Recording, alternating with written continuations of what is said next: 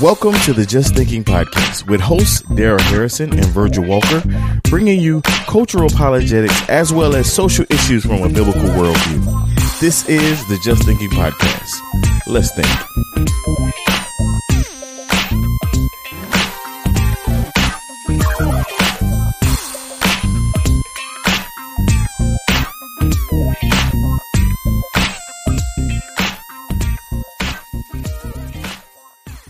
We're back. It's another edition of the Just Thinking Podcast. I am Virgil Walker. And I am Daryl Harrison. What's going on? Oh my he. You went low. You went low this time. Oh, I got to finish my note. Oh.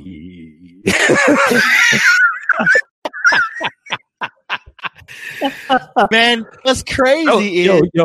That was a whole note. That was a whole note, bro. That was a whole note. It wasn't a half. I got you. I had to hold the four. Got you. See, I have no background in music. I have no idea. I mean, whole notes, half notes, quarter notes. It all sounds the same to me. That's just kind of how.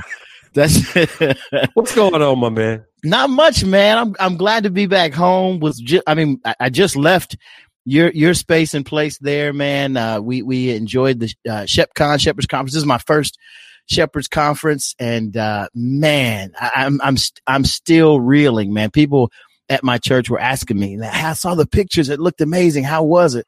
I just told them I can't even put into words the experience. It was absolutely amazing. I mean, from what we experienced at the conference to getting a chance to hang out with you and your bride, to the fans of the show that we met, the stories that we heard, man. Daryl, the testimonies, man. Testimonies. Yeah, absolutely, man. It was just amazing, and it was an amazing time. So I'm glad to be back home, glad to be back with my family, and it's just an opportunity to kind of just relax a little bit and just kind of really kind of download all the stuff that took place while I was out there. It was amazing.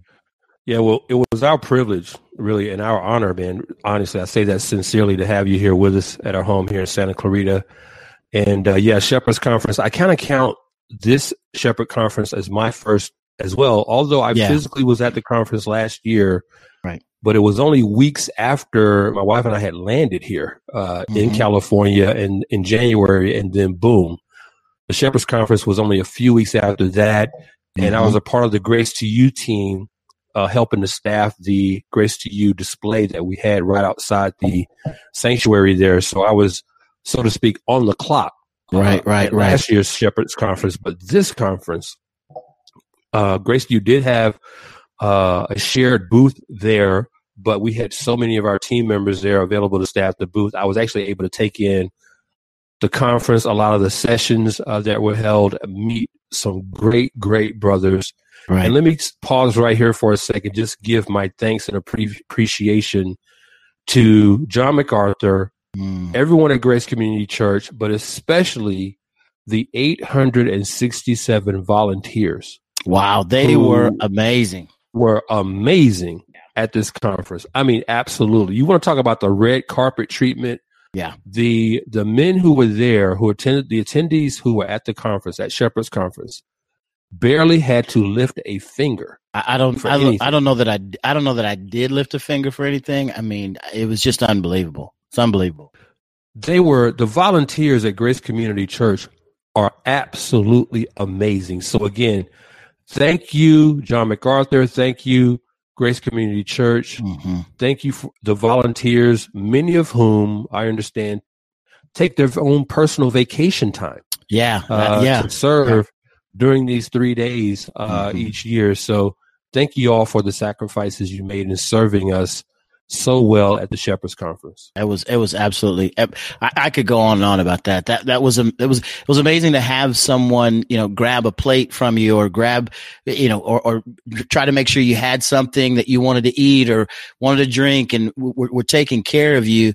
And their disposition wasn't, it's part of my job. Their disposition was, right. And it's our honor to serve you all, because you guys as pastors and shepherds at your local churches, you serve so many. Please allow us to serve you. I mean, it was that kind of an expression. It was amazing.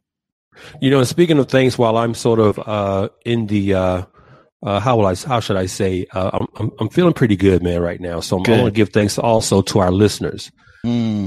Listeners to the Just Thinking podcast, you all have been fantastic in being so patient with us, so understanding. You know, we mentioned at the top of the last episode that we did, Omaha, on racial reconciliation, that because of our schedules, the first half of 2020, there are going to be fewer episodes of the Just Thinking podcast that we'll have time to do. And everybody has been so understanding about that. And I'm just so thankful for our listeners, for their support, for their prayers.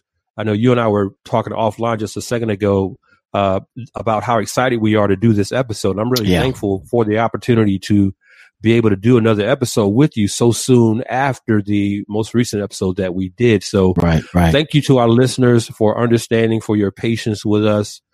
We really do take you all and your support very seriously. Absolutely. So thank you all for being understanding. We're going to do our best to be as consistent as possible with our schedules being a little bit crazy here over the next couple months. One of the things I'll add to that just briefly, and I know we've got a lot of ground to cover tonight. One of the things I want to add to that just briefly is the having talked with our listeners, folks who listen to the show, getting their feedback, hearing their testimonies about the impact that the show is having.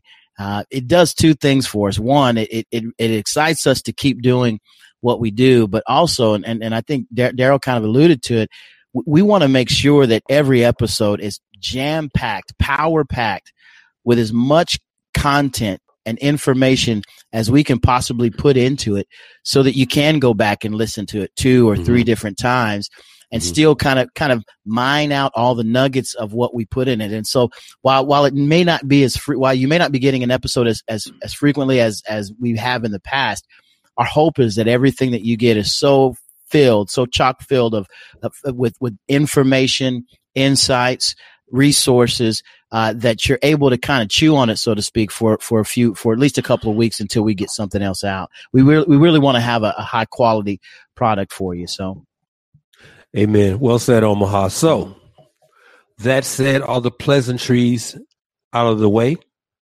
Let's dig in, shall we, my man? Let's do it. Let's do it, man. What you got for us? Well, as most Americans are aware, and I say most because I never want to assume anything about anyone, but I do believe most Americans are aware that the year 2020 is an election year in our nation.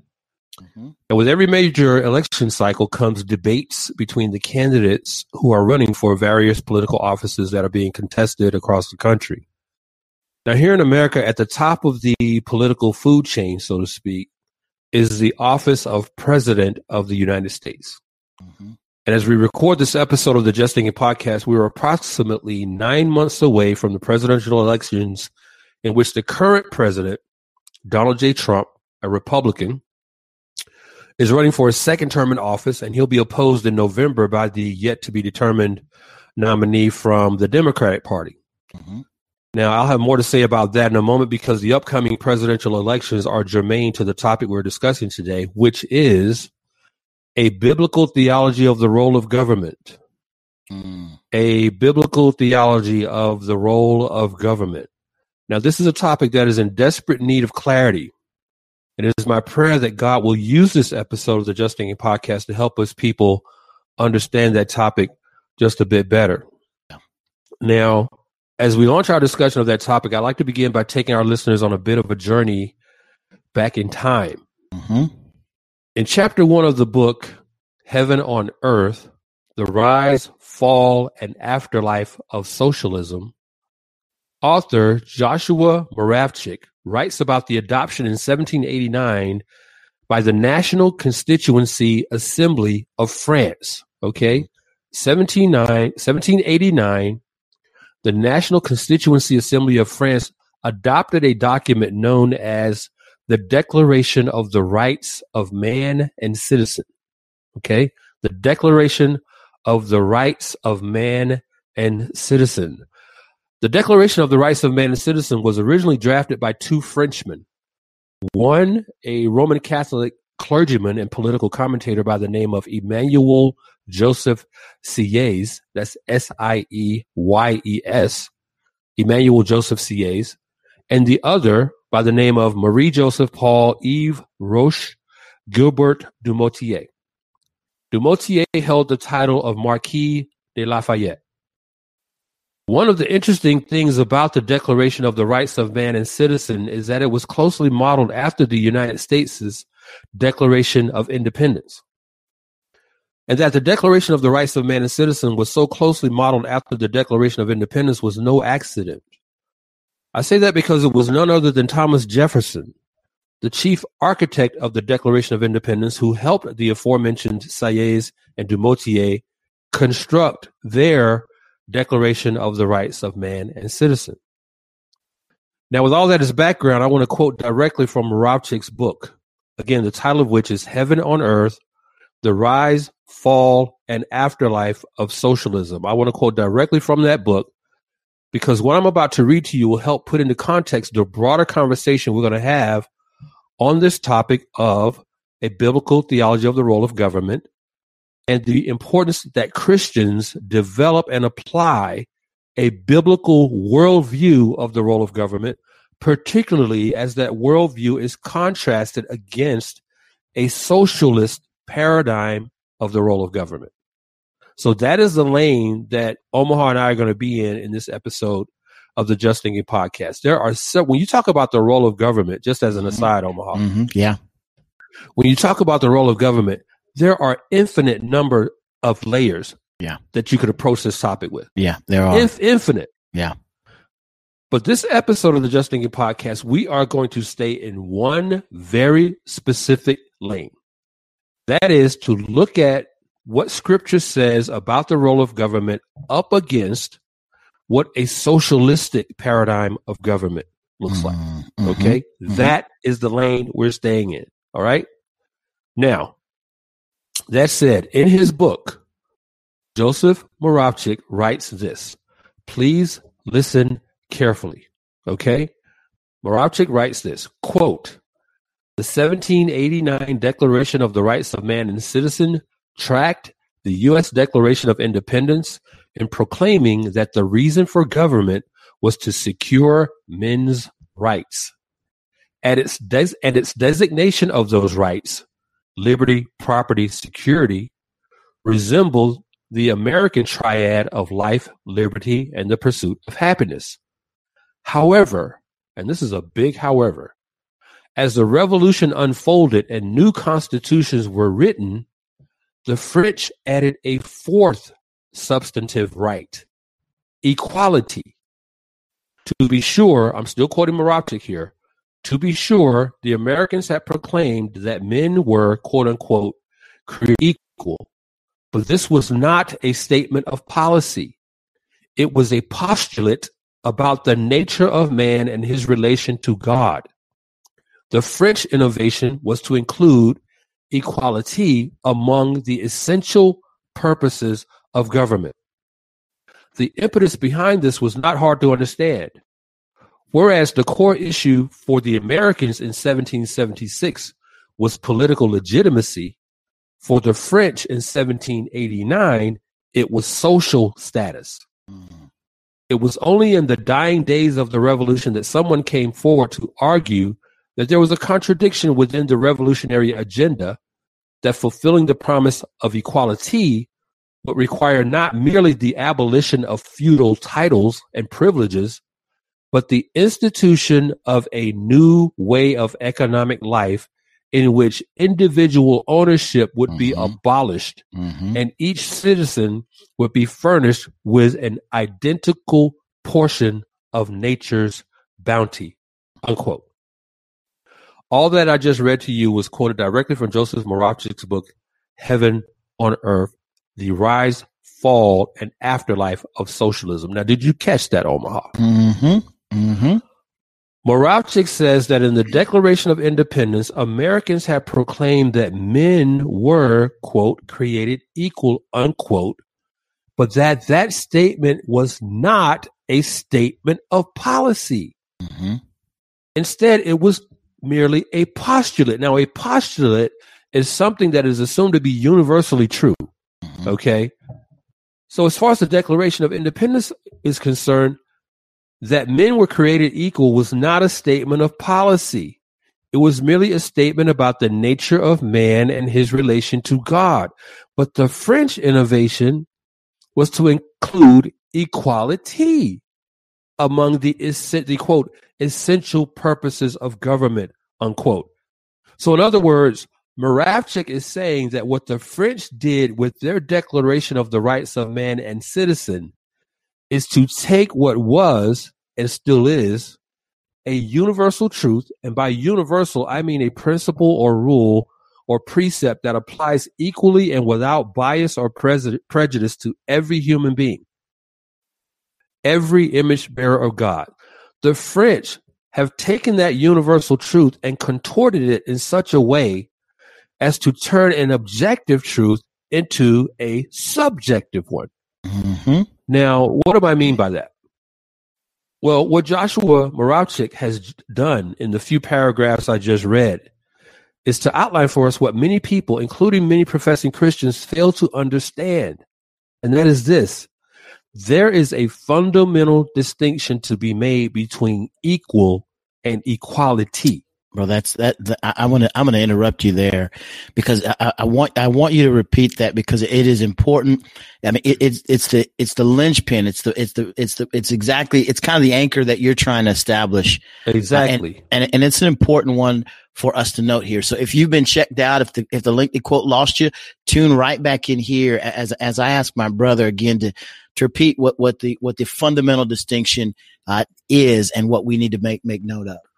Yeah, as I was quoting Moravcsik earlier, I mentioned that the however within that quote, that there's a sentence where he starts with the word however to establish some context. And I said that that's a big however. And this is why that however is so big. And let me just repeat what I said earlier from the beginning. What Joshua Moravcsik has done in those paragraphs that I quoted just a couple moments ago is to outline for us what many people in America, including many professing Christians, fail to understand, that there is a fundamental distinction. There's a fundamental distinction to be made between equal and equality. Okay? The former, that every human being is created equal by God, and we see that in Genesis 1:27 and Genesis 5:2, that every human being is created equal by God is objective and biblical.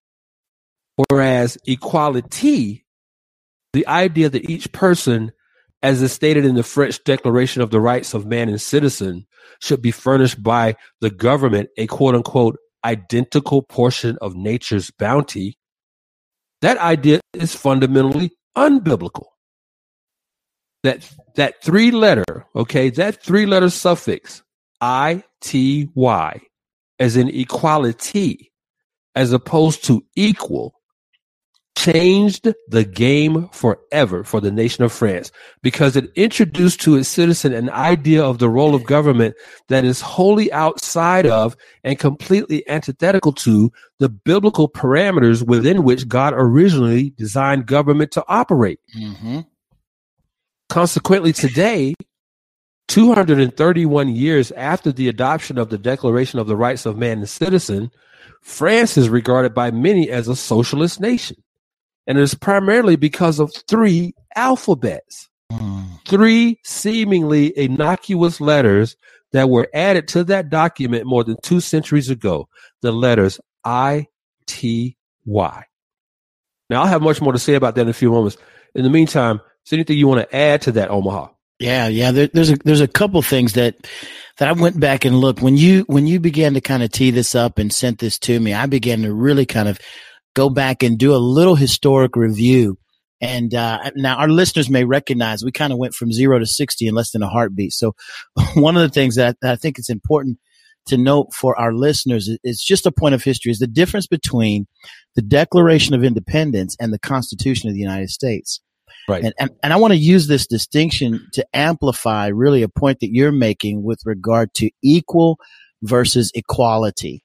And I'll do it in this way. The Declaration of Independence was a declaration of war against Great Britain. We need to know that it was the British monarch who in 1765 enacted the Stamp Act. It was an effort to require the colonists to share in the equity of debt incurred by Britain's 7-year war with France.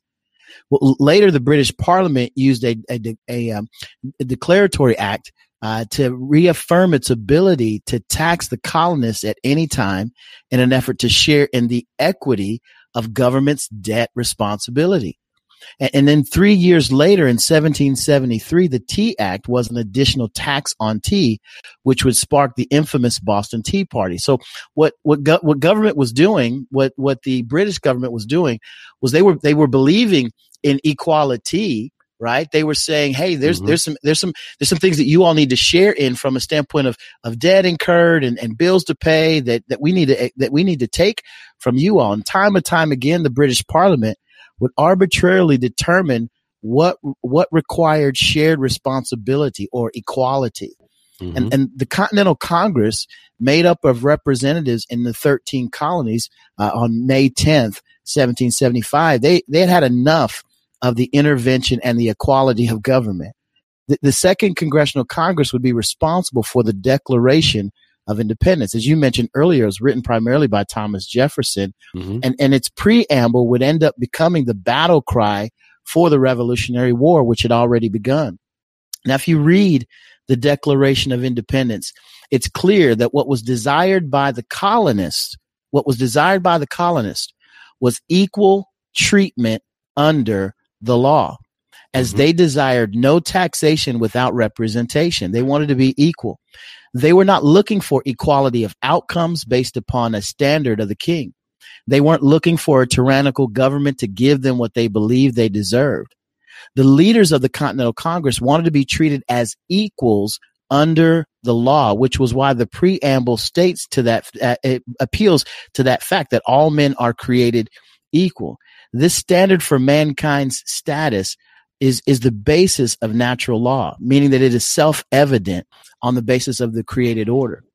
I'll say this and close up. Thomas Jefferson, in a famous letter that he wrote to Henry Lee, he stated the following regarding the purpose of the Declaration of Independence. He said this, and I quote, the objective of the Declaration of Independence was not to find new principles or new arguments never before thought of, not merely to say things which had never been said before, but to place before mankind the common sense of the subject in terms so plain and firm as to command their assent, and to justify ourselves in the independence, in the independent stand we are compelled to take, end quote.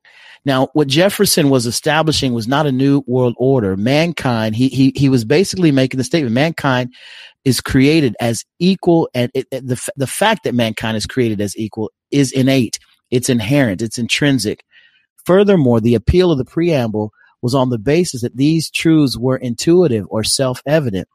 The establishment of equality as a subjective standard, which can never be objectively measured, was something they completely rejected. And that's what they were fighting against. They were actually fighting against the ever-changing standard of equality in an effort to establish their humanity on the basis of God's designed order of all men being created equal. You know, I can't thank you enough for that background, Omaha. I appreciate that. And our listeners may be a little bit taken aback by the history lesson that we're delivering here at the beginning. But this is all in order to establish context, because what we're essentially talking about here, and our thesis largely it boils down to one thing, that there is a difference between equal and equality. Absolutely. There's equal and equality. Thanks for that, Omaha. I appreciate that. You know, on May 22nd, 2019, Veronique de Rougy, Senior Research Fellow at the Mercatus Center at George Mason University, published an article on the website of the American Institute for Economic Research. The article was titled, "France is the Socialist Future We Should Dread." France is the Socialist Future We Should Dread, written by Veronique de Rougy. Her last name is D-E, small d-E, R-U-G-Y. Mm-hmm. In that article, Ms. de Rougy contrasts the French model of socialism with that of Cuba and Sweden, and says the following with regard to the detrimental realities of harboring either a paternalistic or, to be politically correct, a maternalistic view of the role of government in society. Now, what I'm about to read from the article by Veronique de Rougy is a somewhat lengthy passage, but I'm asking our listeners to indulge me, as what she has to say is critical to helping us understand the truth about what a socialist government looks like in reality. Okay. Veronique de Rougy says this, quote, France was once a role model for what big government can do for its people, but has become an embarrassing example since the, quote, Gilets jaunes, unquote. Gilets jaunes is French for yellow vests. It has become an embarrassing example since the yellow vests took to the streets to demonstrate against the insane amount of taxes they pay. These guys aren't upper class. They are the people who have until now supported the policies that are inevitable when you have the government providing so many services and involved so deeply in so much of the economy. The Organization for Economic Cooperation and Development, the OECD, released its annual revenue statistics report this week, and France topped the charts with a tax take equal to 46.2% of GDP in 2017. Wow. 46.2% of their gross domestic product in taxes in 2017.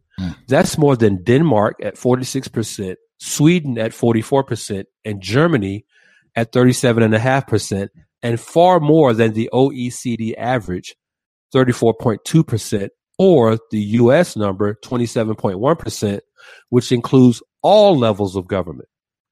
France doesn't collect that revenue in the ways you might think.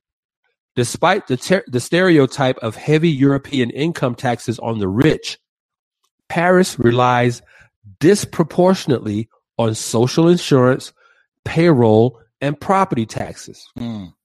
Social taxes account for 37% of French revenue. The OECD average is 26%. Payroll and property taxes contribute 3% and 9% compared to the OECD averages of 1% and 6%. As a reminder, I'm still quoting de Rougy here.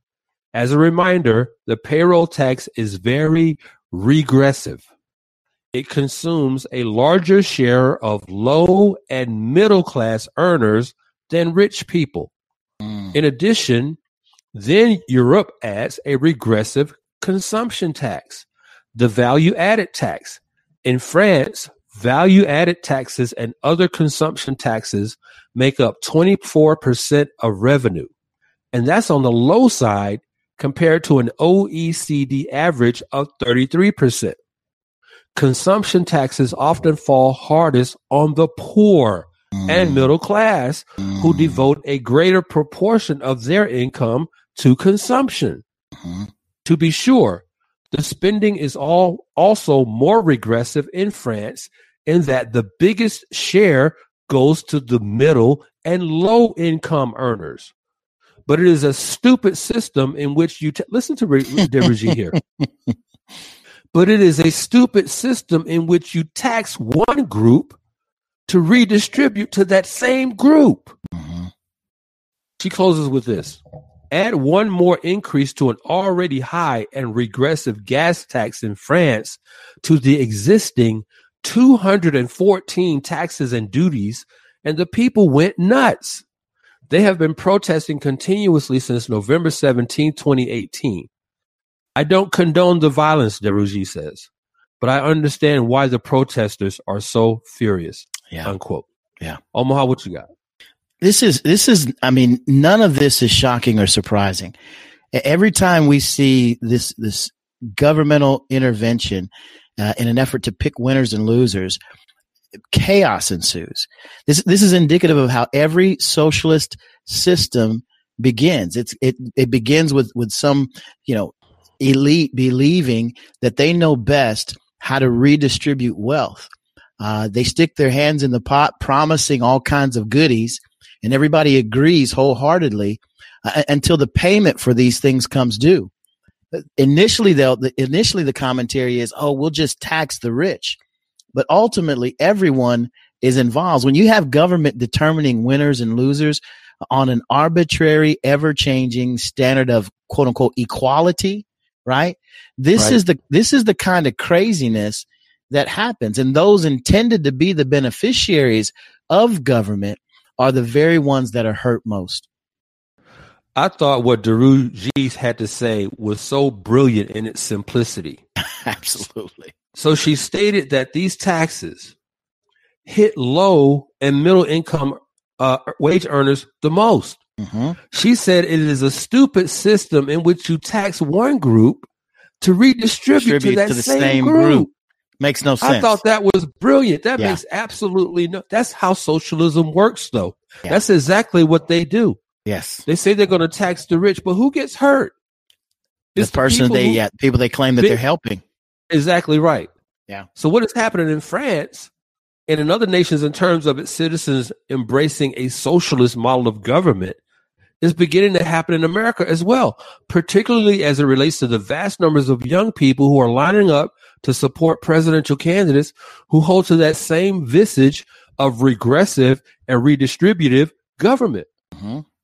But not only is that visage of the role of government being embraced to an increasing degree in America as a nation, okay, as evidenced, for example, by the fact that presidential candidate Bernie Sanders, a self-described, quote, democratic socialist, unquote, is considered by many to be the front runner for the Democratic presidential nomination.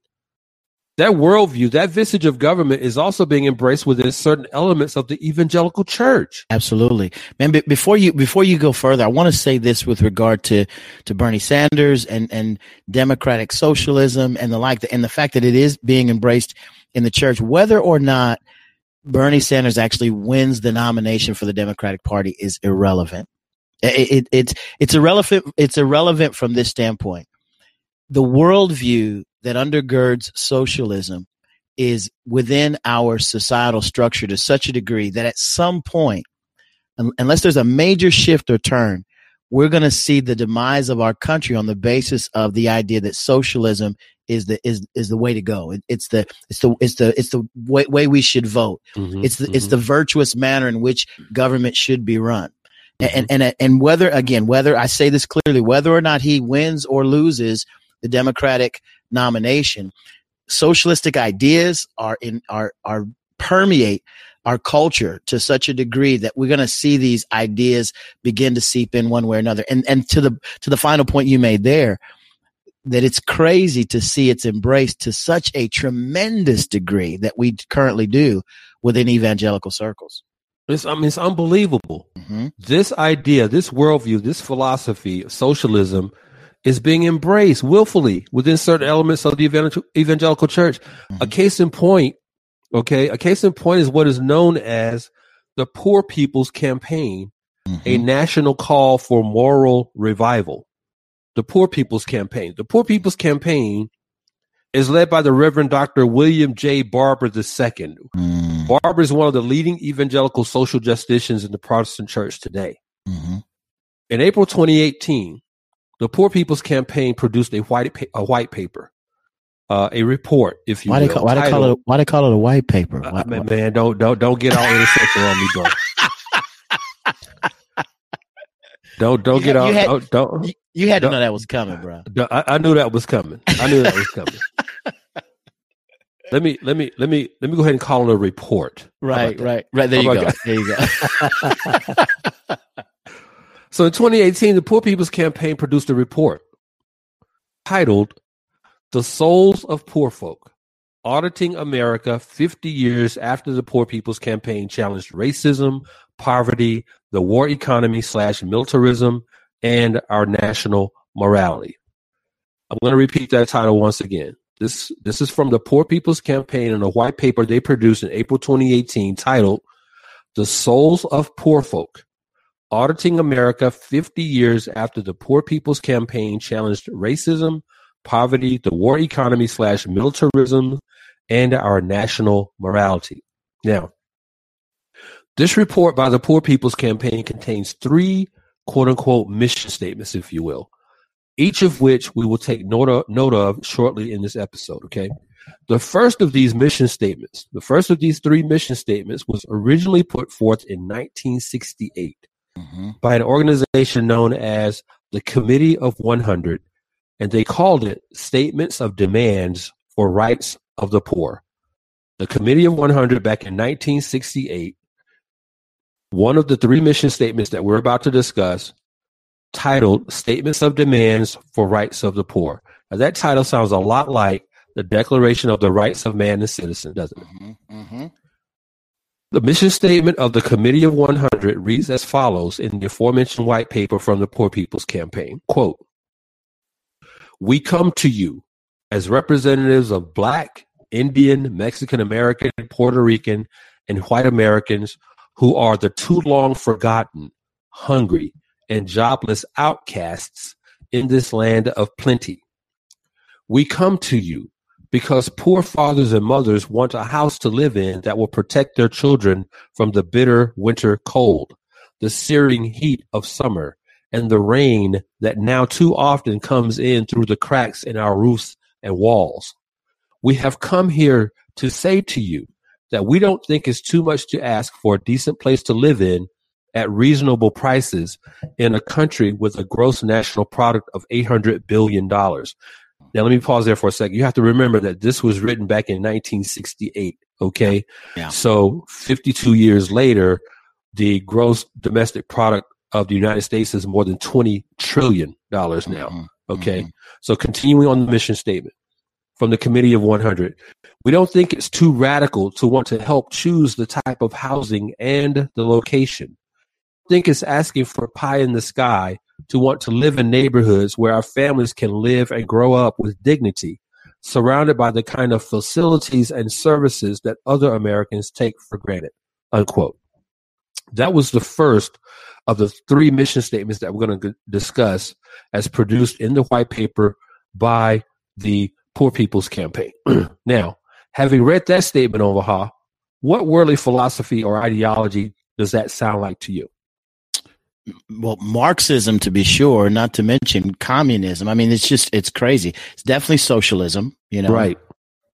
At a minimum, it's socialism. At a minimum, it's socialism, yeah. But we could throw a lot of other things in there as well. Absolutely. Now, it is important to note that the pronoun in that statement that I began the very first sentence in that statement, the pronoun you, okay, that appears in the very first sentence of that mission statement that reads, "We come to you as representative of Black, Indian, Mexican American, Puerto Rican, and white Americans, etc." The you to whom that entreaty is directed is the United States government. In fact, when you stop and reflect on the wording of that statement from the Committee of 100, it sounds a lot like a prayer. 3 times in that statement, the phrase, "we come to you," is used as if it were a deific invocation, adjuring the federal government to answer their prayers. The way that statement is written is almost as if they were addressing those petitions to God. We come to you, okay? But contrast those supplications to the federal government by the Committee of 100 to what Scripture teaches, okay? Philippians 4:19, "And my God will supply all your needs according to his riches in glory in Christ Jesus." Matthew chapter 6, verses 30 through 34. "But if God so clothes the grass of the field, which is alive today and tomorrow is thrown into the furnace, will he not much more clothe you, you of little faith? Do not worry then, saying, what will we eat, or what will we drink, or what will we wear for clothing? For the Gentiles eagerly seek all these things, but seek first his kingdom and his righteousness, and all these things will be added to you." Psalm 124, verse 8. Our help is in the name of the Lord, who made heaven and earth. Psalm 34:10. The young lions do lack and suffer hunger, but they who seek the Lord shall not be in want of any good thing. Psalm 84, verse 11. For the Lord is a sun and shield. The Lord gives grace and glory. No good thing does he withhold from those who walk uprightly. in Psalm 121, verses 1 through 8. Listen to the pronouns in this passage, the personal pronouns here. Psalm 121, verses 1 through 8. I will lift up my eyes to the mountains. From where shall my help come? My help comes from the Lord, who made heaven and earth. He will not allow your foot to slip. He who keeps you will not slumber. Behold, he who keeps Israel will neither slumber nor sleep. The Lord is your keeper. The Lord is your shade on your right hand. The sun will not smite you by day, nor the moon by night. The Lord will protect you from all evil. He will keep your soul. The Lord will guard your going out and your coming in from this time forth and forevermore. Now, none of this is to suggest that there is absolutely no role for government to play in society. Okay? I don't want anyone listening to me right now to think that that is what I'm suggesting at all. Right. But I do want to remind our listeners that the question we're dealing with on this episode of the Just Thinking podcast is specifically this. What is the proper, or more accurately, what is the biblical role of government in society? That is the question we're addressing today. Omaha, what you got? And there's a lot of thoughts around that. You mentioned the Committee of 100. I mean, this was a committee that was born right out of the Civil Rights Movement. This is after King, and you got Reverend Dr. Ralph Abernathy, who is the president of the SCLC, and he's pushing all of these. He's leading this cause and driving these ideas forward. I only mentioned that to say how jaw-dropping it is that this is the rhetoric of so-called believers in Christ. I mean, this man had the title of reverend and doctor, right? Mm-hmm, yep. So he was to represent the Christian view. And there was an article that you had written a while back, a blog on your blog, a blog post rather that you put on your blog, where you really pushed the idea that the civil rights movement, the main arguments were on the basis of the created order, the fact that we all are the Imago Dei. Am I a man? Right. Mm-hmm, mm-hmm. But what you see over time is as power is in the hands of a handful of people, that they begin to morph that and begin to, rather than looking to Scripture, looking to their own ideas and their own views to advance a particular cause. This is why I think this is crazy. The other thing that I'll mention here is that the ideas moving forward in our modern day are coming from Reverend Dr. William J. Barber. Mm-hmm. Yep. Now that brother's a mess. We've discussed him on we've discussed him on a previous episode. We have, yes. And it truth be told, man, it is difficult for me to call him a Christian with some of his more radical statements. I went back and did some research on some of the things he stated around socialism, around communism, where he doesn't shy away or blush from those words, around issues around life. Everything that he stands for, when he begins to present social political views, are polar opposite what Scripture has to say about these particular issues. And so what I say is that Reverend Barber uses the issue of quote unquote race for the purpose of hustling money from white liberals who give platform for his voice and fuel his cause. And this is exactly the opposite of what men like Jefferson and the founding fathers of the country were actually fighting for in the Declaration of Independence that you mentioned. They desired independence from a tyrannical monarch. As you mentioned, this is a prayer or a petition to government, to the government system, and a system that's unable to provide anything apart from stealing the goods from some in an effort to give them to others.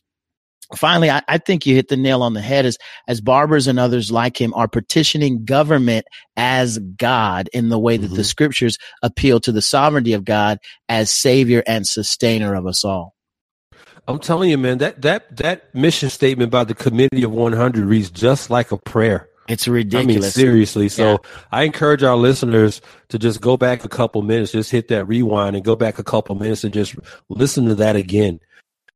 3 or 4 statements within that mission statements begin with "We come to you." I'm like, oh my gosh, what in the world is this? You can go back and pull I've got the archived statement on my computer right now. It was delivered, statement of demands for the rights of the poor presented to the agencies of the U.S. government by the Southern Christian Leadership Conference and its Committee of 100, April 29th and 30th, May 1st, 1968. Well, there you go. Omaha, I mentioned earlier that there were 3 mission statements that are presented in the white paper that was published by the Poor People's Campaign. The first one, which was put forth by the Committee of 100 back in 1968, is what I read earlier.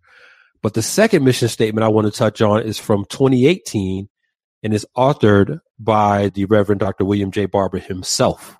Okay. Mm-hmm. This is the second mission statement. It reads as follows, quote, "With the realities of systemic racism, systemic poverty, ecological devastation, and the war economy, and the often false moral narrative of Christian nationalism, we are at a moment in time which we need a deeply moral, deeply constitutional, anti-racist, anti-poverty, pro-labor, transformative fusion coalition," whatever that means. Holy cow. "Where people of all different races, colors, and creeds come together to engage in moral direction action." Again, whatever that means. "Massive voter mobilization and power building from the bottom up, state by state, and even in the U.S. Capitol. We need this to change the narrative and insist that we no longer engage in attention violence against the poor." What in the world is that? What is that? That we no longer engage in attention violence against the poor and other interlocking injustices that connect to poverty, unquote. That's some postmodern verbal soup. I mean, that's some postmodern gobbledygook right there, man. I mean, a bunch of words saying exactly nothing. Absolutely nothing. But that's the second of the 3 mission statements we want to talk about. Those were the words of the Reverend William J. Barber himself, as included in the white paper by the Poor People's Campaign. Now, if you were listening closely to what I just read, you undoubtedly detected the unmistakable aroma of a philosophical porridge that consists of a dash of liberation theology, a smidge of socialism, and a pinch of Marxism. Mm-hmm. But that kind of government gumbo is exactly what you get when you are convinced that government exists to create equality as opposed to ensuring that everyone is treated equally. That's good. I'm going to say that again. Yeah. If you were listening closely to what I just read from Reverend Barber, that's government gumbo. Okay? That's what I call it. That's just government gumbo, but that's what you get when you are convinced that government exists to create equality, as opposed to ensuring that everyone is treated equally. There is a difference. Okay? Now, the third and final mission statement of the Poor People's Campaign is a lot like the previous 2. Only this one is from the Reverend Dr. Liz Theoharis. Dr. Theoharis serves as co-chair of the Poor People's Campaign. She says this, quote, "Immigrants, Muslims, youth, and homeless people are under attack. The poor are facing severe cuts to basic social services. Millions of people are living without clean water and sanitation services. Voting rights are being suppressed, and wars are being waged across the world and intensifying. These and many other crises mean it is urgent we build a Poor People's Campaign today." Unquote. Now, wow. Unbelievable. That's when A plus B equals zebra, a xylophone. I mean, how did we come up with that? I mean, it's like she took random ideas, threw them together in the government gumbo that you mentioned, and came out with, by the way, we now need some money. You know, I mean, that's just ridiculous. Exactly. That's like, when you boil it all down, that's really what it is. Right. You know, so what I've just read to you from the Committee of 100, from the Reverend Dr. Theoharis, and from the Reverend Dr. Barber is the fruit of a worldview that sees equality as a quote unquote essential purpose of government, as was stated in the Declaration of the Rights of Man and Citizen. That is critical that you understand this. There is a distinction. I'm going to keep hammering on this. There is a difference to be understood between equal and equality, you see. And what we just read here from those three, well, one entity and two individuals, is what you get when you see the role of government as pursuing equality as one of their essential purposes. But see, here's the problem with that, Omaha. Here's the problem with viewing government, viewing the role of government, that government should be involved in pursuing equality over treating its citizens equally. The problem with that is that you cannot have equality without engaging in partiality. Absolutely. You cannot. Yeah. It is you cannot have equality without engaging in partiality. And in scripture, partiality of any kind is sin. Now, I say that in light of the following verses. Leviticus 19:15. You shall do no injustice in judgment. You shall not be partial to the poor, nor defer to the great, but you are to judge your neighbor fairly. Deuteronomy chapter 10, verse 17.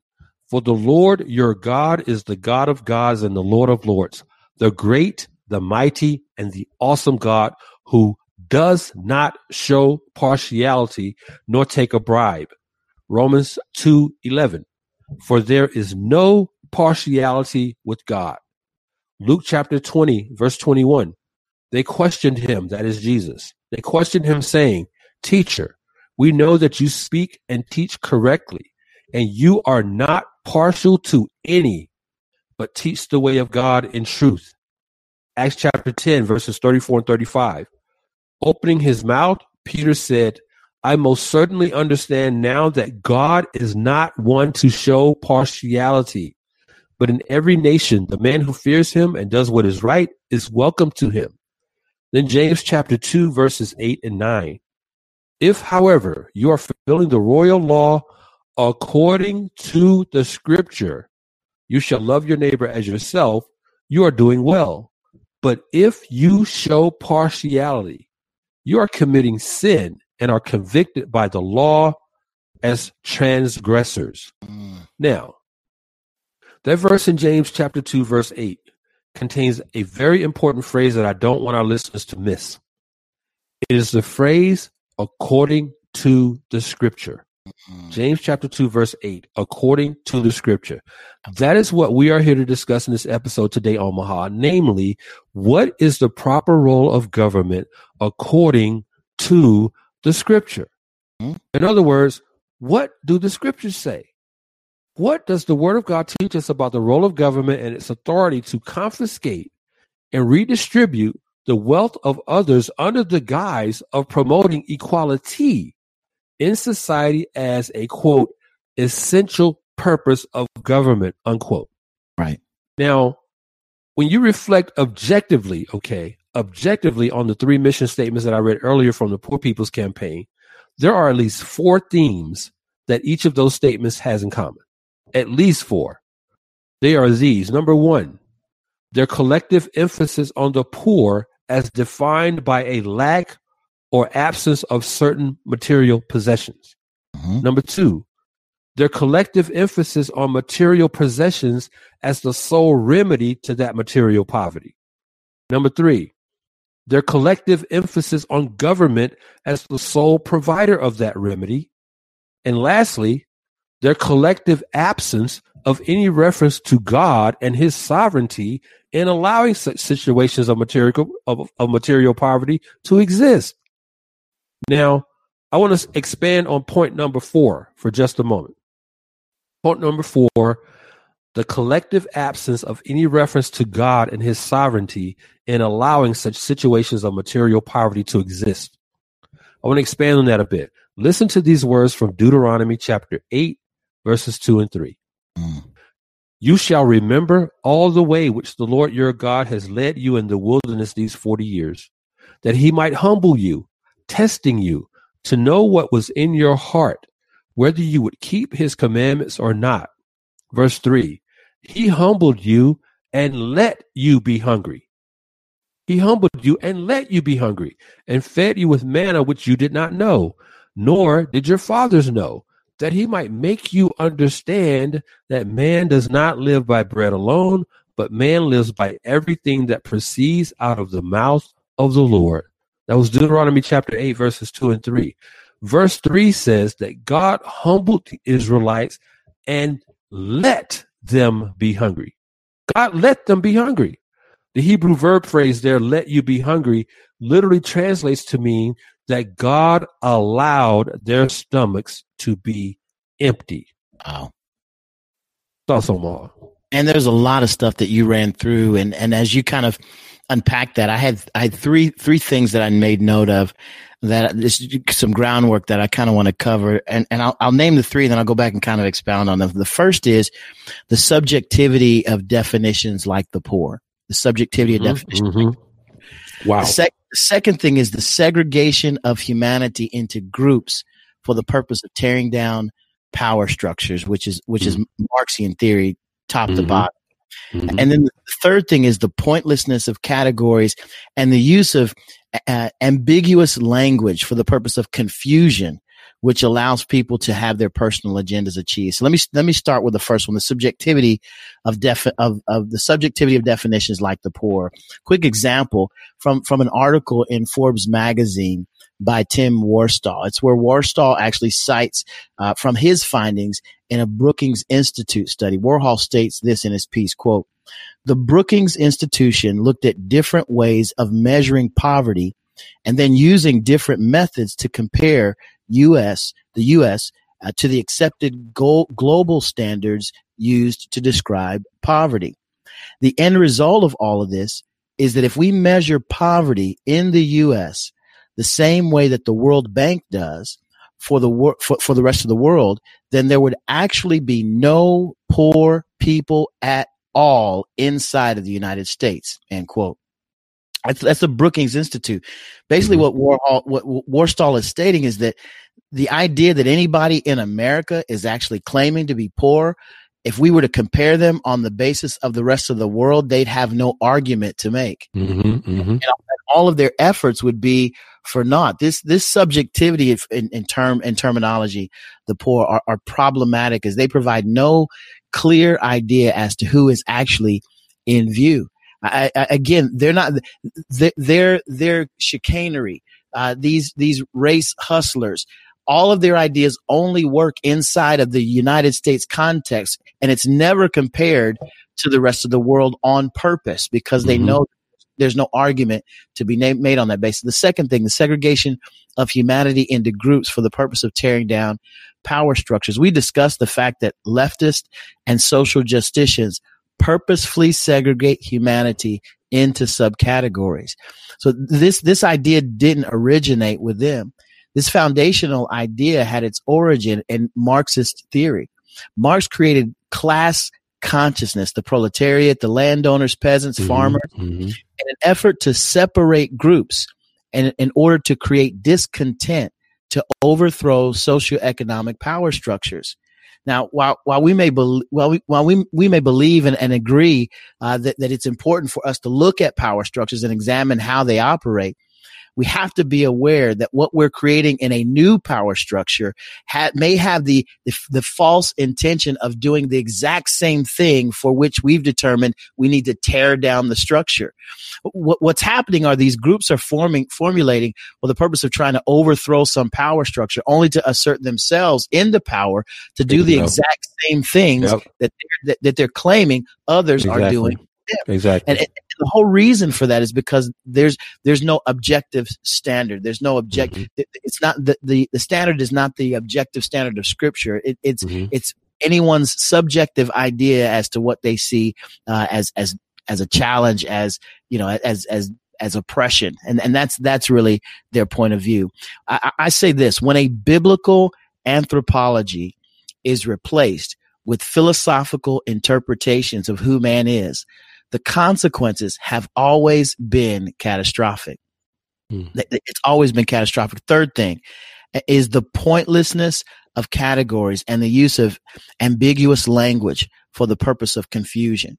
I mean, you mentioned it earlier. Most of this stuff is word gumbo. I mean, it is government gumbo. It's word gumbo.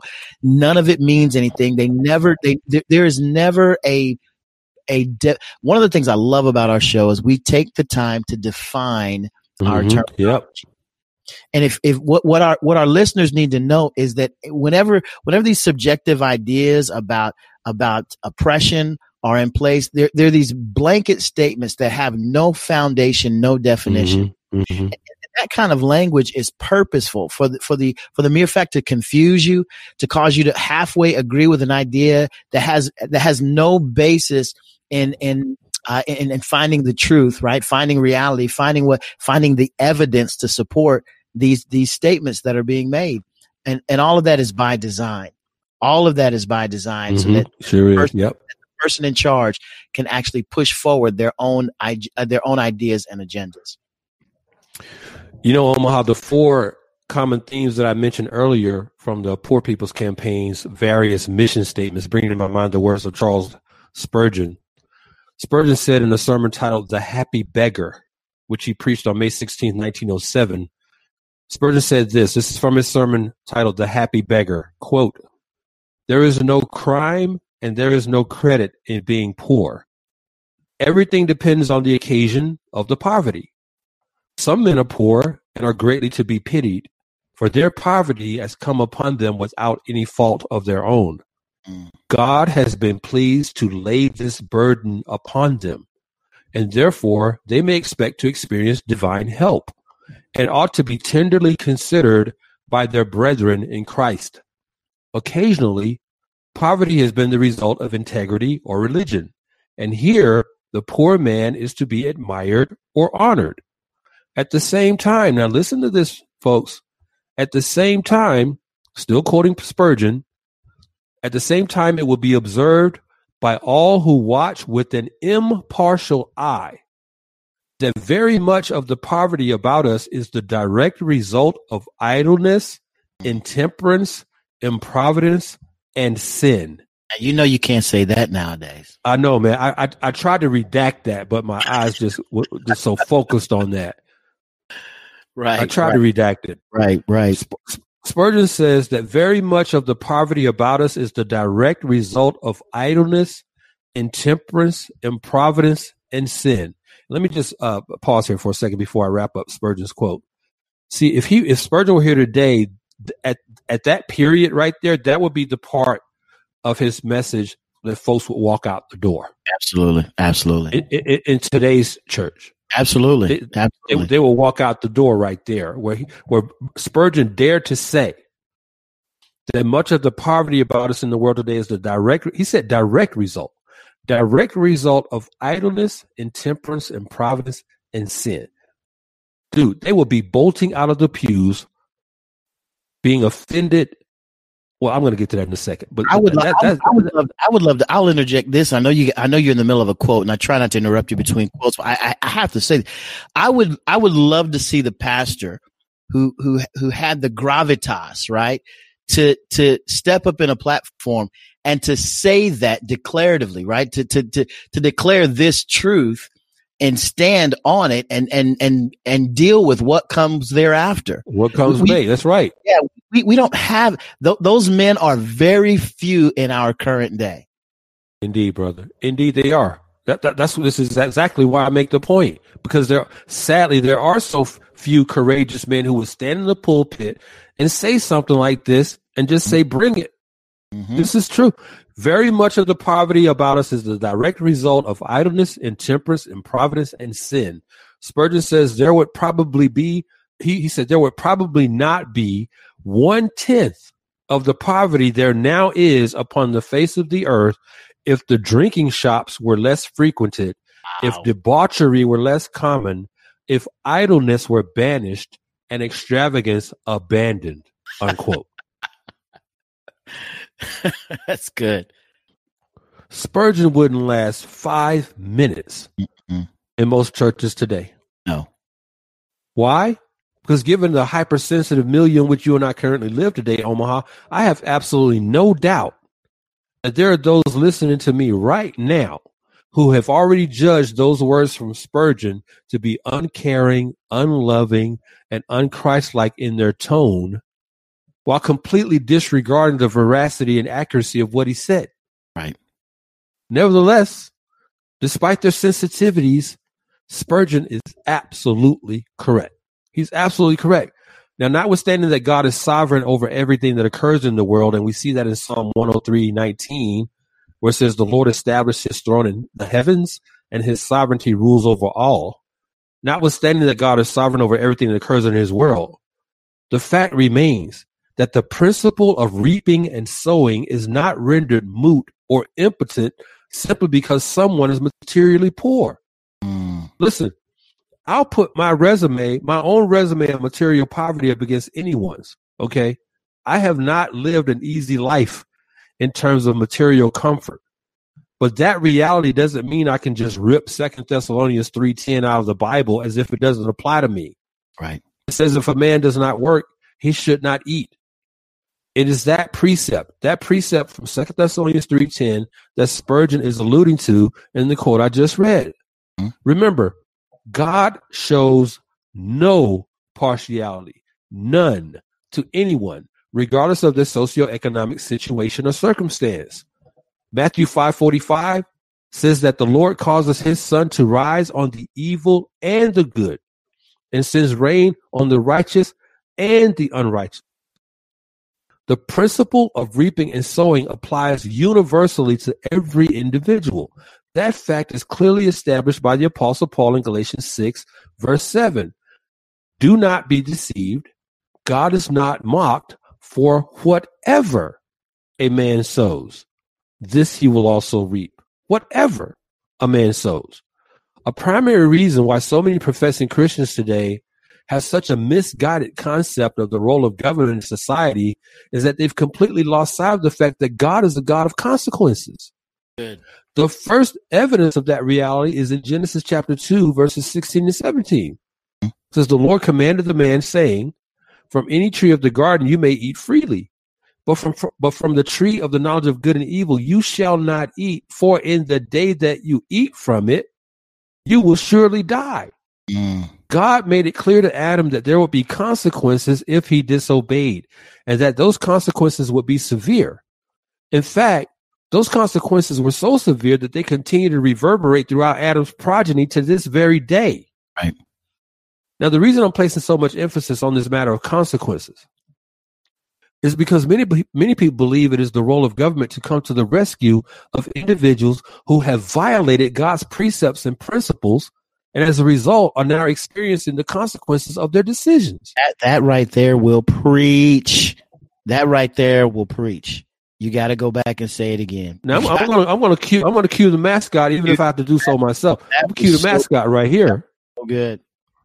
We got people in the church who believe it is the role of government to come to the rescue of individuals who have willingly violated God's precepts and principles, and as a result, they're experiencing the consequences of their decisions. This goes to what I said earlier. God is a God of consequences.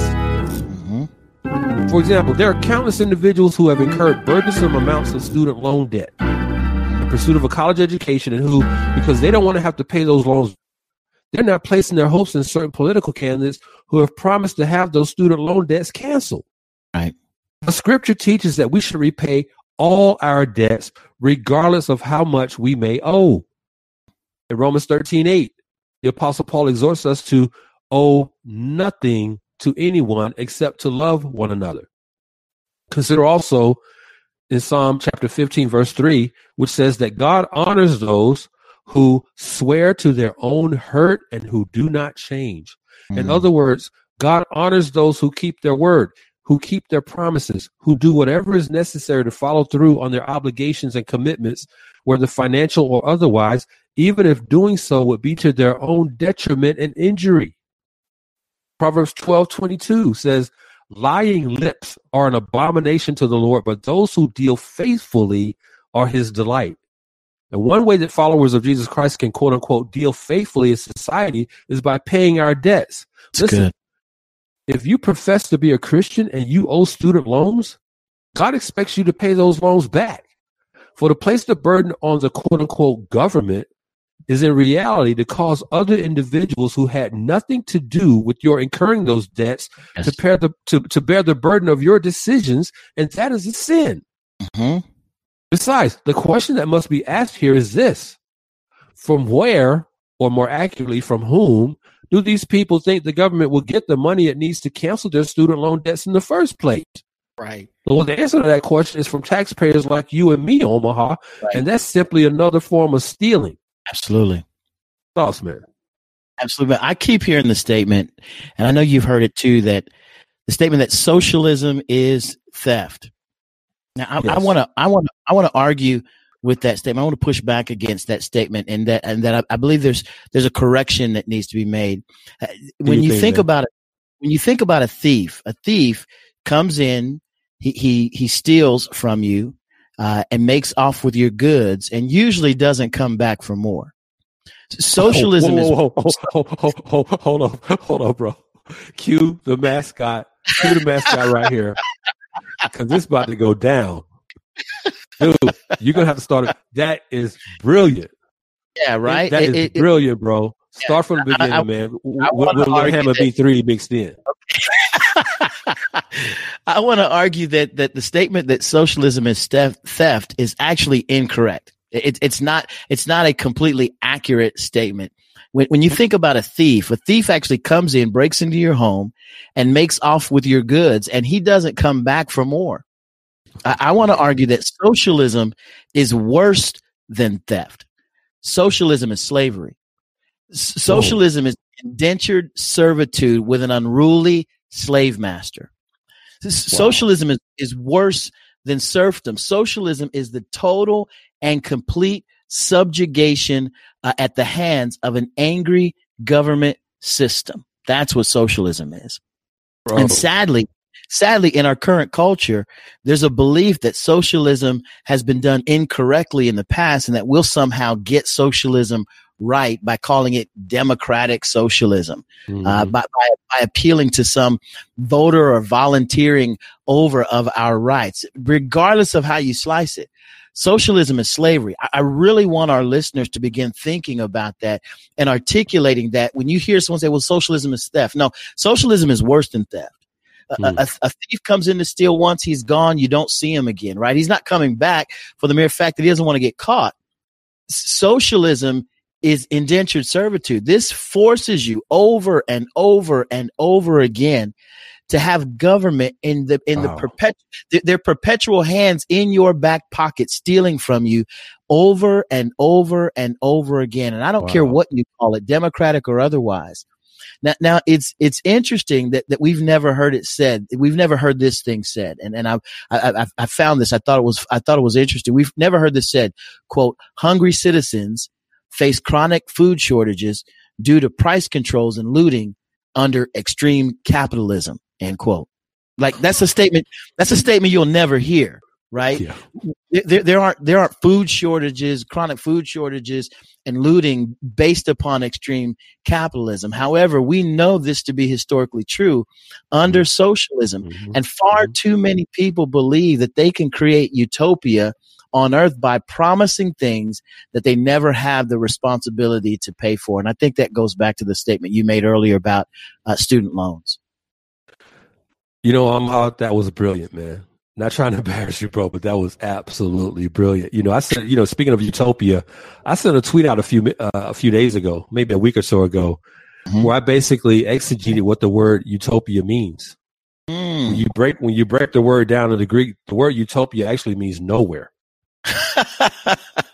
Absolutely. Look it up for yourselves, listeners. The word utopia literally translates to mean nowhere. Yeah. Nowhere. That makes sense. You can't find it anyway. You can't find you. Exactly. Right? You're not going to find it. It's not on a map anywhere, right?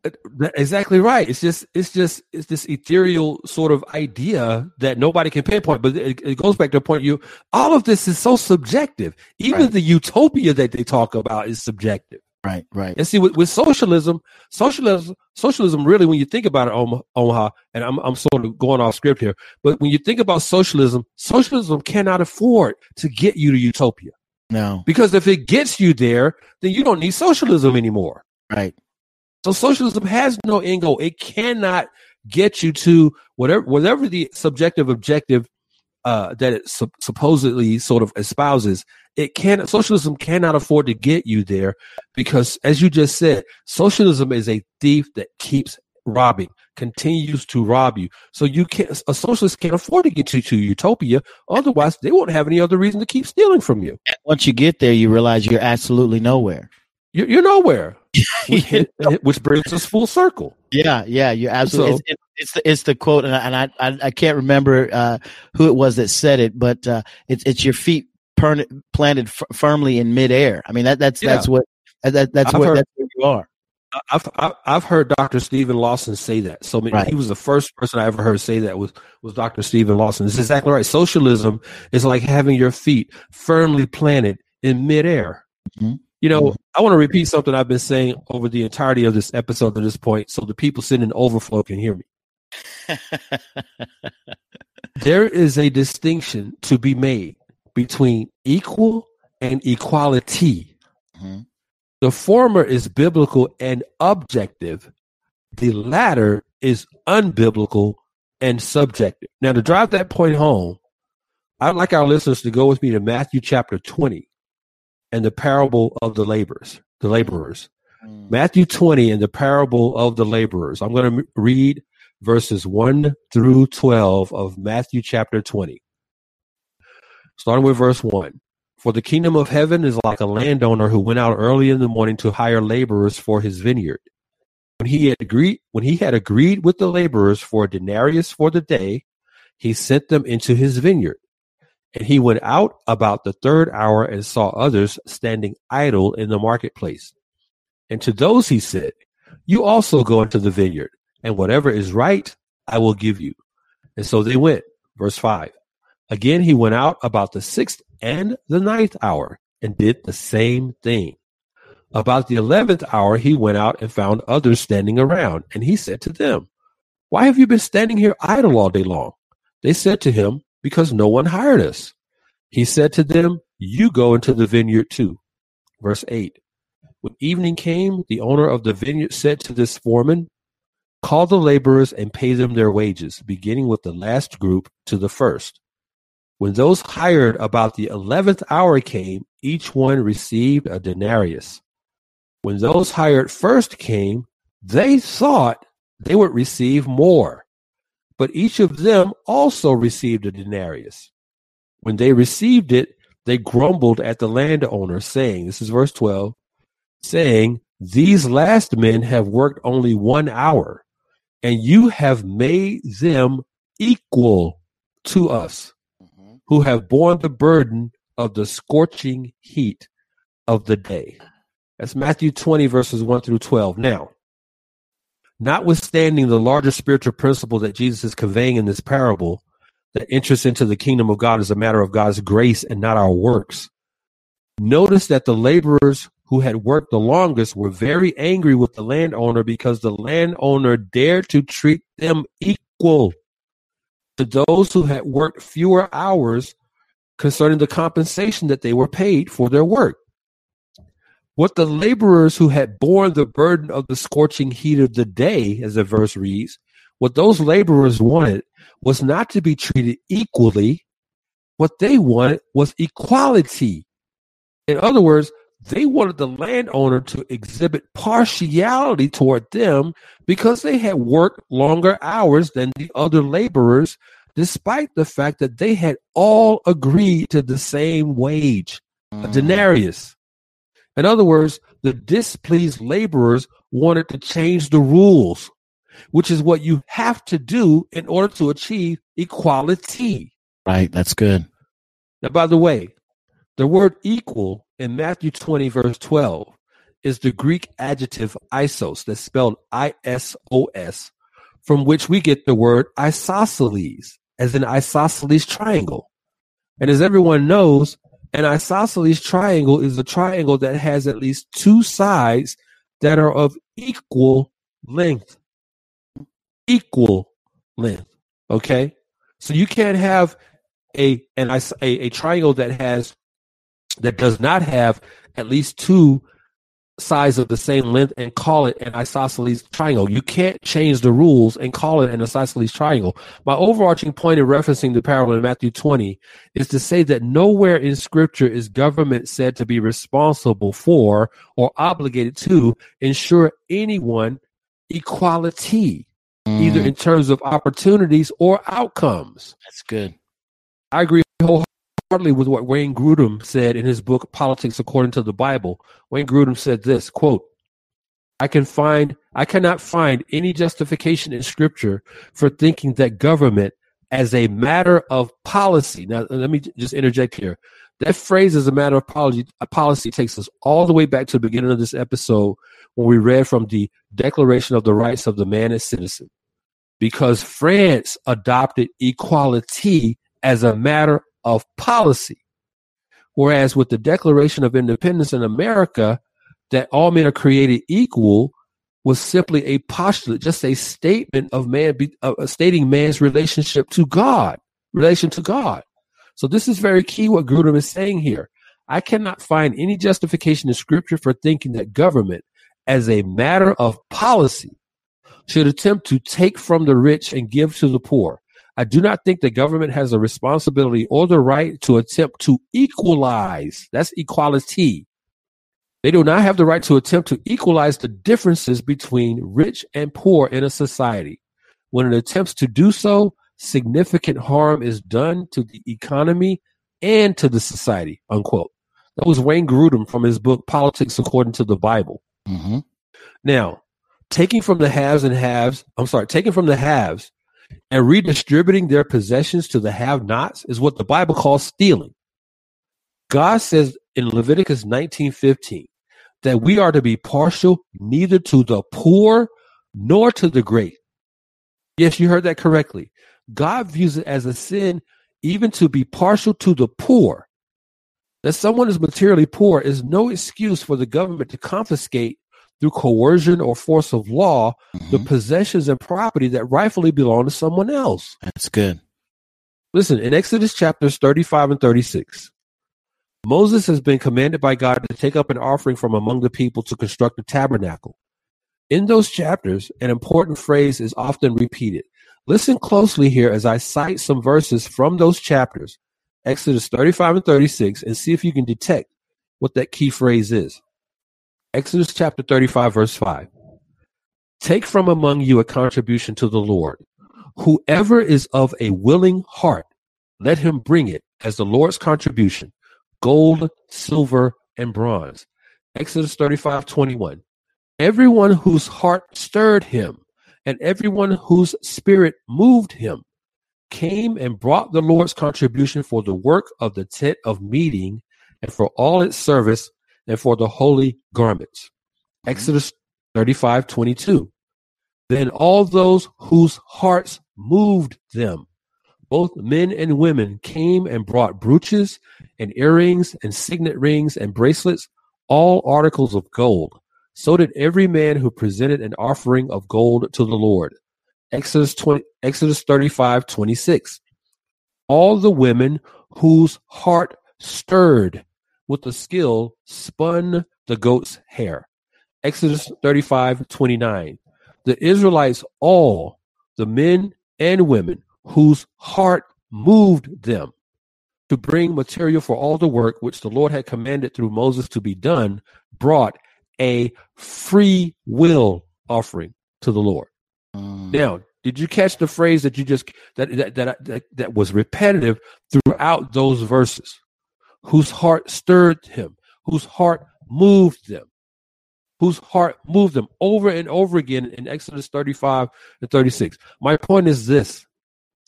God wants his people to give out of compulsion, not coercion.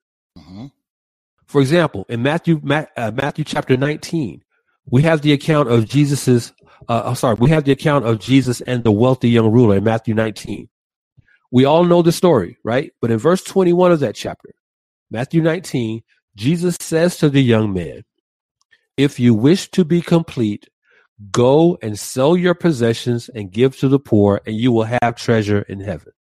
That's Matthew 19, verse 21. Now, I want to pause here for a moment because I have something important to say in light of this passage in Matthew 19, 21. There are professing Christians out there today, perhaps some who are within the sound of my voice right this minute, who would dare to argue that Jesus was a socialist. Mm-hmm. You've heard this, right, Omaha? Absolutely. I'm talking professing Christians, right, who would dare to argue that Jesus was a socialist. Now, notwithstanding the utter absurdity of that assertion, let's consider thoughtfully what Jesus said to this young man in Matthew chapter 19, verse 21. First, Jesus said, go and sell your possessions. Now, socialist Jesus would never have said such a thing as sell your possessions. Mm-hmm. Because number one, socialist Jesus would not have acknowledged that the young man's possessions belonged to him in the first place. Right. Socialism is a collectivist ideology and consequently does not recognize individual private property. Okay? Socialism is a collectivist worldview. And as such, it does not recognize individual private property. With socialism, it's all about the collective, not the individual. Hence, why it's called socialism. Mm-hmm. It's not called individualism. Okay? Now, conversely, building on my earlier point, socialist Jesus would never have told the young ruler to go and sell your possessions. Instead, he would have commanded him to go and give your possessions to the poor, which consequently would have resulted in the rich man becoming poor as well, which ironically is the end result of socialism in terms of equal versus equality. Right. Socialism makes everyone equally poor. Mm-hmm. But that is the degree of license that some people are willing to give to the government simply because they think it is the role of government to ensure social equality, as opposed to treating everyone equally as image bearers of God. Mm-hmm. So in terms of what Scripture teaches, okay, and the objective truth of Scripture is all that matters to us here on the Just Thinking Podcast, equal is never tantamount to equality. Okay? Equal is never tantamount to equality in terms of what Scripture teaches. What you got, Omaha? Man, a lot of ground that you covered, a lot of foundation laying that you've prepared there. I want to take just a minute to remind our listeners or let them know we've covered the grounds around socialism in previous podcasts, and I know you were talking about maybe putting a link to those. We had socialist savior that we addressed and dealt with there. You did a full on treatment of socialism in and of itself. I think this in particular is timely because of the one point that you're continuing to drive home, which is equal is not equality. Thank you. That's the major. I mean, that's, if you can't tell by now, that is the major thesis of what we're trying to state. When I was there with you at Shepherd's Conference, Steve Lawson was doing a treatment for all of the pastors and telling them how to preach better. And one of the things that he stated was that he said, you all, want to put together 3-point, 4-point sermons, 5-point sermons. He said, what you need to put together in an effort to be effective is a 1-point sermon. Now, in that 1-point sermon, you may have 5 different ways of getting that 1 point, but you need to drive that 1 point home. This 1-point sermon, if you will, that we're driving home is that equal is not tantamount to equality. That is, those are 2 separate things that need to be noted. Socialism creates equality of misery everywhere it's tried. Yep. And I'm always disappointed when people, particularly Christians, try to equate Scripture with socialism. Socialism violates at least 4, if not more, of the 10 commandments. Number 1, socialism replaces God with government, violating the first and second commandments. Mm-hmm. Socialism replaces parents with party, the Socialist Republic or the Democratic Socialism, violating the fifth commandment, honor your mother and father. Socialism is worse than theft, as I mentioned earlier, violating the eighth commandment, not to steal. Socialism embraces the coveting of your neighbor's goods, and that is a violation of the 10th commandment. 1 and 2, 5, 8, 10. I mean, I'm looking at least half of the 10 commandments are complete violation on the basis of socialism alone. Socialism's appeal, however, is to the sinful nature in fallen mankind to look for. Hold it. Give me some mascot right here. Right. I need some mascot right here, bro. Wind that back, bro. That was so nice. I'm gonna need you to say that twice. Right. Give me some mascot here. Socialism's appeal is to the sinful nature in fallen mankind to look for ways to obtain everything that our darkened heart desires apart from the worship of God. Man, come on. That's it. Bruh. That's it. Bruh, that was fire. It's fire because it's truth. Absolutely. It's true. Absolutely. You know, Christians who hold to a paternalistic, or if you prefer, maternalistic view of government do not understand. They just don't understand fundamentally how God designed government to function and operate in the first place. You know, the great reformer John Calvin speaks to that in his Institutes of the Christian Religion. And in the chapter on civil government, Calvin said this, quote, "For it," that is government, "it is not merely concerned with what people eat and drink and with how life is sustained, although it includes all those things by allowing men to live together. It involves more than that. It aims to see that idolatry, blasphemies against God's name and his truth, and other offenses against religion are not openly promoted and spread among the people. That the public peace is not disturbed." Listen to this. Calvin said this is the purpose of government. That the public peace is not disturbed. That each person keeps what is his. Okay? That each person keeps what is his. And that men live together without injury or dishonesty. In short, Calvin says that among Christians, there should be an open expression of religion, and that in society, humanity should prevail. Unquote. That's John Calvin from his Institutes in the chapter on civil government. You know, what Calvin is articulating here is what a biblical view of government looks like. One that treats each of its citizens equally without getting involved in the business of equality, which invariably and unavoidably involves partiality. But consider these words from Deuteronomy chapter 16, verse 19, where God himself says, "You shall not distort justice.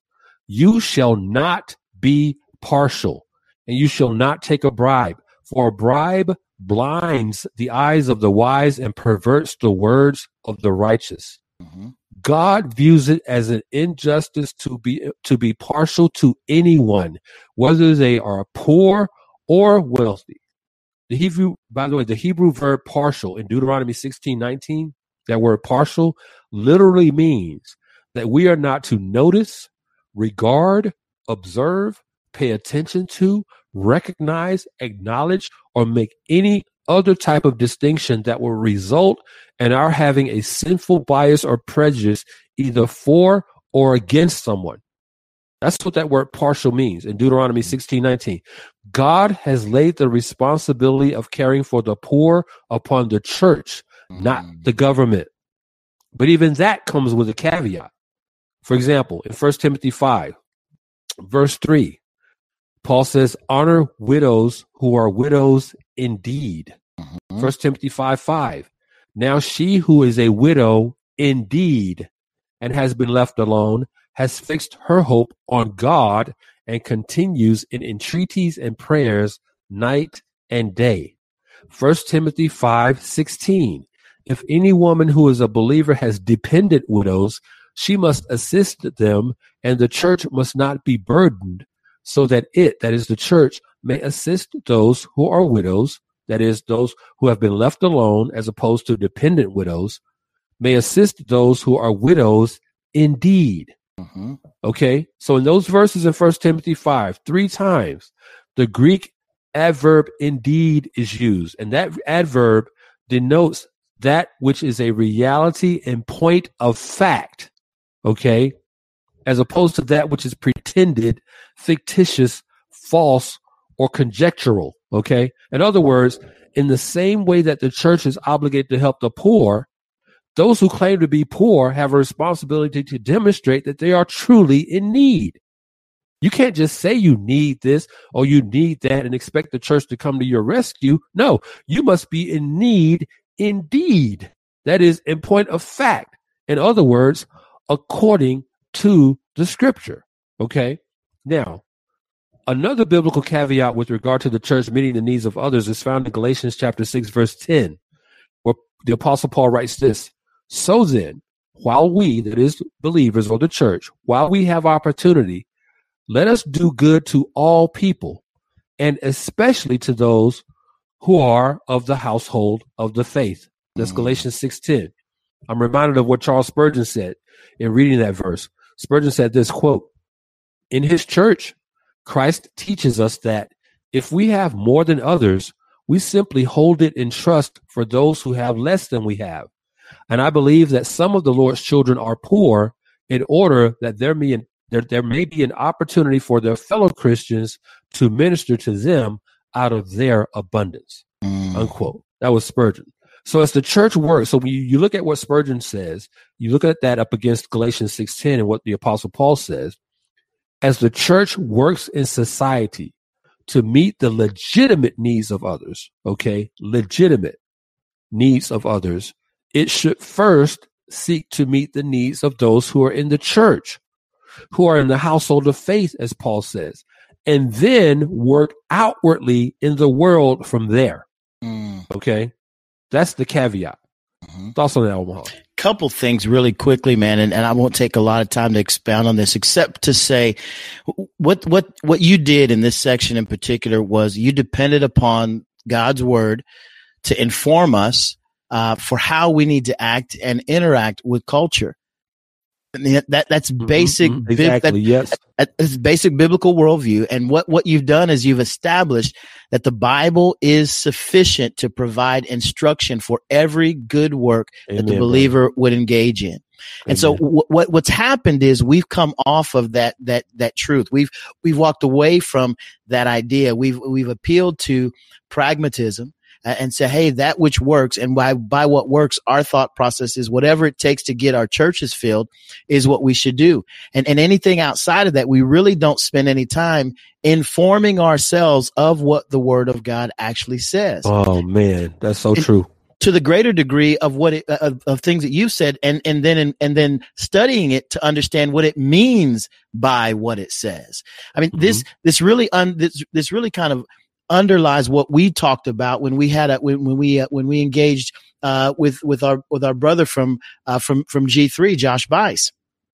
In that interview, we talked about biblical, the fact that the Bible is sufficient. We talked about biblical sufficiency and how our culture reels against it. What you've just done in this particular section was to demonstrate very clearly that the Bible is able to inform us in how we can interact with the poor, how we can interact with those in need, and how we need to verify and validate that there actually is a need that we need to meet. And again, the problem that you stated, man, is that most believers just simply neglect scriptural sufficiency. We no longer have a desire to have our worldview shaped by what Scripture says about the issues of life. And at the end of the day, that's really what's at stake. Man, I wholly agree, and sadly so. You know, it's sad that that's the case, but you're absolutely right, man. You know, contrary to what many people believe, including many Christians, it is not the role of government to bring about equality in society. I hope we've made that clear. Equality, when you think about it, equality is both an anthropological and spiritual impossibility. Absolutely. Man, that's good. That's good. The government should be engaged in the pursuit of social equality, as was the goal of the Declaration of the Rights of Man and Citizen, particularly in terms of undertaking the distribution or redistribution of certain material possessions, is never mandated in Scripture.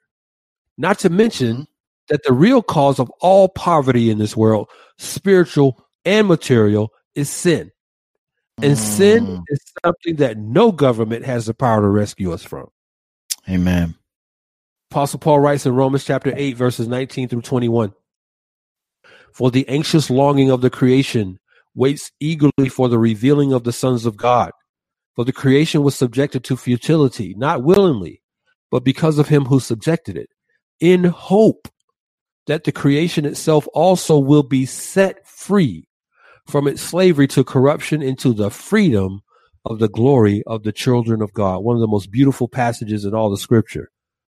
No government on earth has the power to set this world free from its bondage to the sinful corruption that has enslaved it since Genesis 3.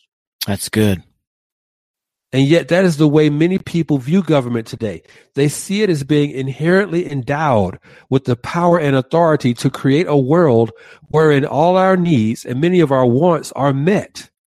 A world wherein they can live lives of complete autonomy, totally free from any and all accountability to God, so as to avoid any and all adverse consequences and repercussions of the disobedience in which they willfully choose to engage. A key driver of that mindset, even to the relatively small degree that it does exist within the church, a key driver of that mindset, though, is that the church is full of people who are discontent with their life. They want lives of comfort, ease, and convenience. They're not satisfied with what Paul says in 1 Timothy 6:8, that if we have food and covering, with these we shall be content. Instead of praying in the way that Jesus modeled for us in what is commonly referred to as the Lord's Prayer, give us this day our daily bread, instead of praying in that way, they not only want the bread, they want the mayonnaise, the mustard, the lettuce, the tomato, the pickles, the onions, the finely sliced and choicest deli meat. They want the whole sandwich served to them on a platter. And if they can't get the kind of meal they want from God, they'll just get it from the government.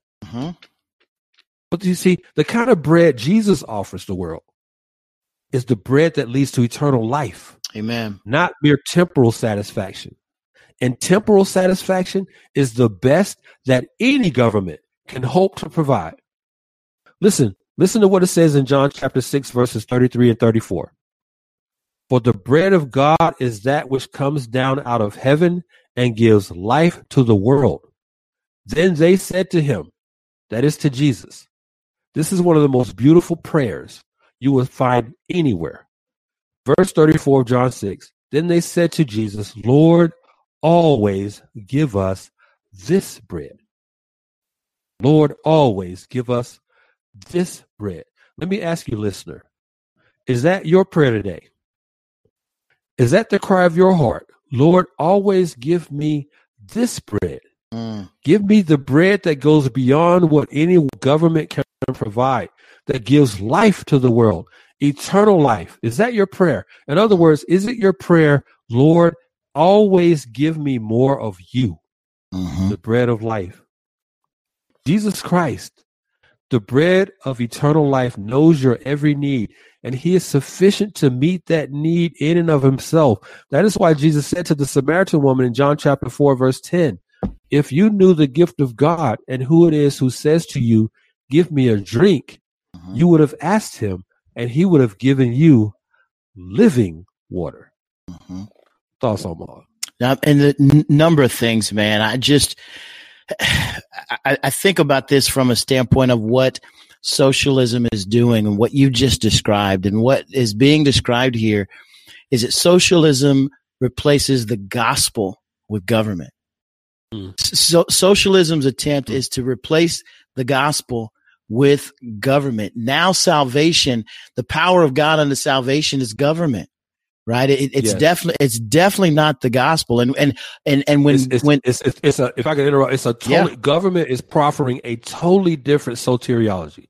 Absolutely. That's what they're proffering. Absolutely. It's a totally, I mean, at that point, everything gets redefined. And that's absolutely what we're experiencing. I don't know if you referenced John 6. Are you going to do that, or are we? Because my initial thought when you talked about Jesus being the bread of life, I definitely don't want to step on your toes. I did reference John 6. I did reference John 6 verses 33 and 34. Yeah, I want to go back. I want to go back just a bit because the context of that, Jesus had just fed in John 6, it just fed to 5,000, right? And on the next day in John 6:22, the crowd are looking for him, right? They're looking for him because they just ate. They want to eat again. Here's an opportunity. They want to make him king. Their thought process is, man, this is a good deal. This will work if we can just get food every day. That will definitely be the way to go. Jesus says in verse 26, Jesus answered them, "Truly I say to you, you're not seeking me. You're seeking me not because you saw the signs, but because you ate your fill of the loaves." Verse 27, "Do not work for the food that perishes, but for the food that endures to eternal life, which the Son of Man will give you. For on him God the Father has set his seal." And again, they try to convince him that no. We why don't you do some more works? We're not convinced. Why don't you do another miracle? And Jesus declines. His goal is not to fill their bellies with that which is temporal, but with that which leads to eternal life. And at the end of the day, that's where we have to land. If a Christian is throwing away, is putting off, is letting go of that which leads to eternal life for what is happening in the temporal state, they're no different than what was taking place in the Garden of Eden with Adam and Eve. Amen, bro. Excellent point. It's no different. And so we can't let go of that which is eternal for something temporal that has no power to really promise or provide anything that we truly need. That would be my last comment on that. Thank you for that, man. You know, Omaha, there's an 18th century preacher, and theologian by the name of William Ellery Channing. Channing said this, quote, "The office of government does not exist to confer happiness, but to give men opportunity to work out happiness for themselves." Unquote. That's good. That's William Ellery Channing. You know, I concur with Channing. Nevertheless, the Christian understands, or should understand, that true and lasting happiness will never be a reality in this present sinful world in which we live. John MacArthur writes in his book, Christ's Call to Reform the Church, he says this, quote, "The world is the way it is today because it is the world, and the church must confront it with the full truth. It's hypocritical for Christians to berate the secular world for the way unbelievers behave when so many churches are validating it either by believing in its ability to be redeemed by human power or by putting on a worldly circus of entertainment and cheap distractions from the real issues." Unquote. The kind of happiness the church is to be looking forward to is one that no government can provide or create. As the scripture declares in 2 Peter 3:13, "But according to his promise, we," that is believers in Christ, the church, "are looking for new heavens and a new earth in which righteousness dwells." That's 2 Peter 3:13. Now, as we prepare to close this episode, Omaha, I want to reiterate that, yes, there is a role for government to play in society, but that role is not to provide cradle-to-grave security in a world that is passing away. Amen. Paul writes in Romans 13:4, that the governing authorities are to act as ministers of God. Paul does not say that government is God. God alone is the one who meets our every need, and he meets those needs in accordance with his sovereign will. The Apostle Paul says in Romans 8:32 that he who did not spare his own son but delivered him over for us all, how will he not also with him, that is with Christ, freely give us all things? The reason we can rest in those words in Romans 8:32 is because of what we know from 1 Peter 5:7, that believers in Christ can cast all their anxiety on him. We can cast all our anxiety on Christ. Why? Because he cares for us. He cares for us. In contrast to the Poor People's Campaign, whose mission statements are saturated with entreaties to the federal government for redress of their collectivist concerns, Jesus Christ said in Matthew 11, verse 28, "Come unto me, all who are weary and heavy laden, and I will give you rest." In this sin-saturated world in which we live, none of us will ever have all our needs met. Ever. Okay? Ever. That will never happen in this sin-saturated world in which we live. And another way of saying that is that God never promised us equality in this life. In fact, not even in the new earth would there be equality, as each person will be rewarded based on the deeds that he or she has done. That's good. We know this from Matthew 16:27, where Jesus said, "For the Son of Man is going to come in the glory of his Father and with his angels, and will repay every man according to his deeds." Mm-hmm. Yes, government has its role to play. Otherwise, God would not have instituted it to begin with. That's Romans 13. Mm-hmm. Nevertheless, the role of government is never to be confused with or elevated to the role of God. That's good. I want to repeat. The role of government is never to be confused with or elevated to the role of God. God desires that government treats us all equally as bearers of his image. But equality involves partiality, and partiality is sin. Period. Close us out, Omaha. Again, I think we covered it top to bottom. The thesis, the premise.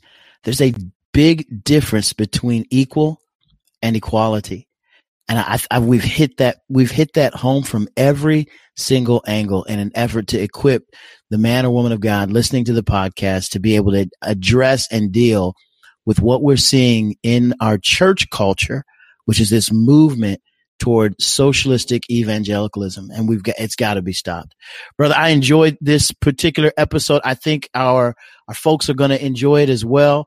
I definitely want to encourage you, if you're listening, to share this podcast with others. Listen to it over and over again. Tell others about the podcast. We so appreciate each and every one of you. Join us next time for the next edition of the Just Thinking Podcast. The Just Thinking Podcast, hosted by Daryl Harrison and Virgil Walker, is a Christ-centered, gospel-focused, and theologically challenging program that boldly and unapologetically addresses social, political, and cultural issues from a biblical worldview. With an international listenership that stretches from the United States and Canada to Romania, Nicaragua, and Mongolia, the Just Thinking Podcast breaks through all ethnic, geographic, social, and cultural barriers to bring the objective truth of the gospel of Jesus Christ to the issues confronting his church and his people. Subscribe to the Just Thinking Podcast using the podcast app on your Apple or Android smart device, or you can listen online at thebarpodcast.com/JT.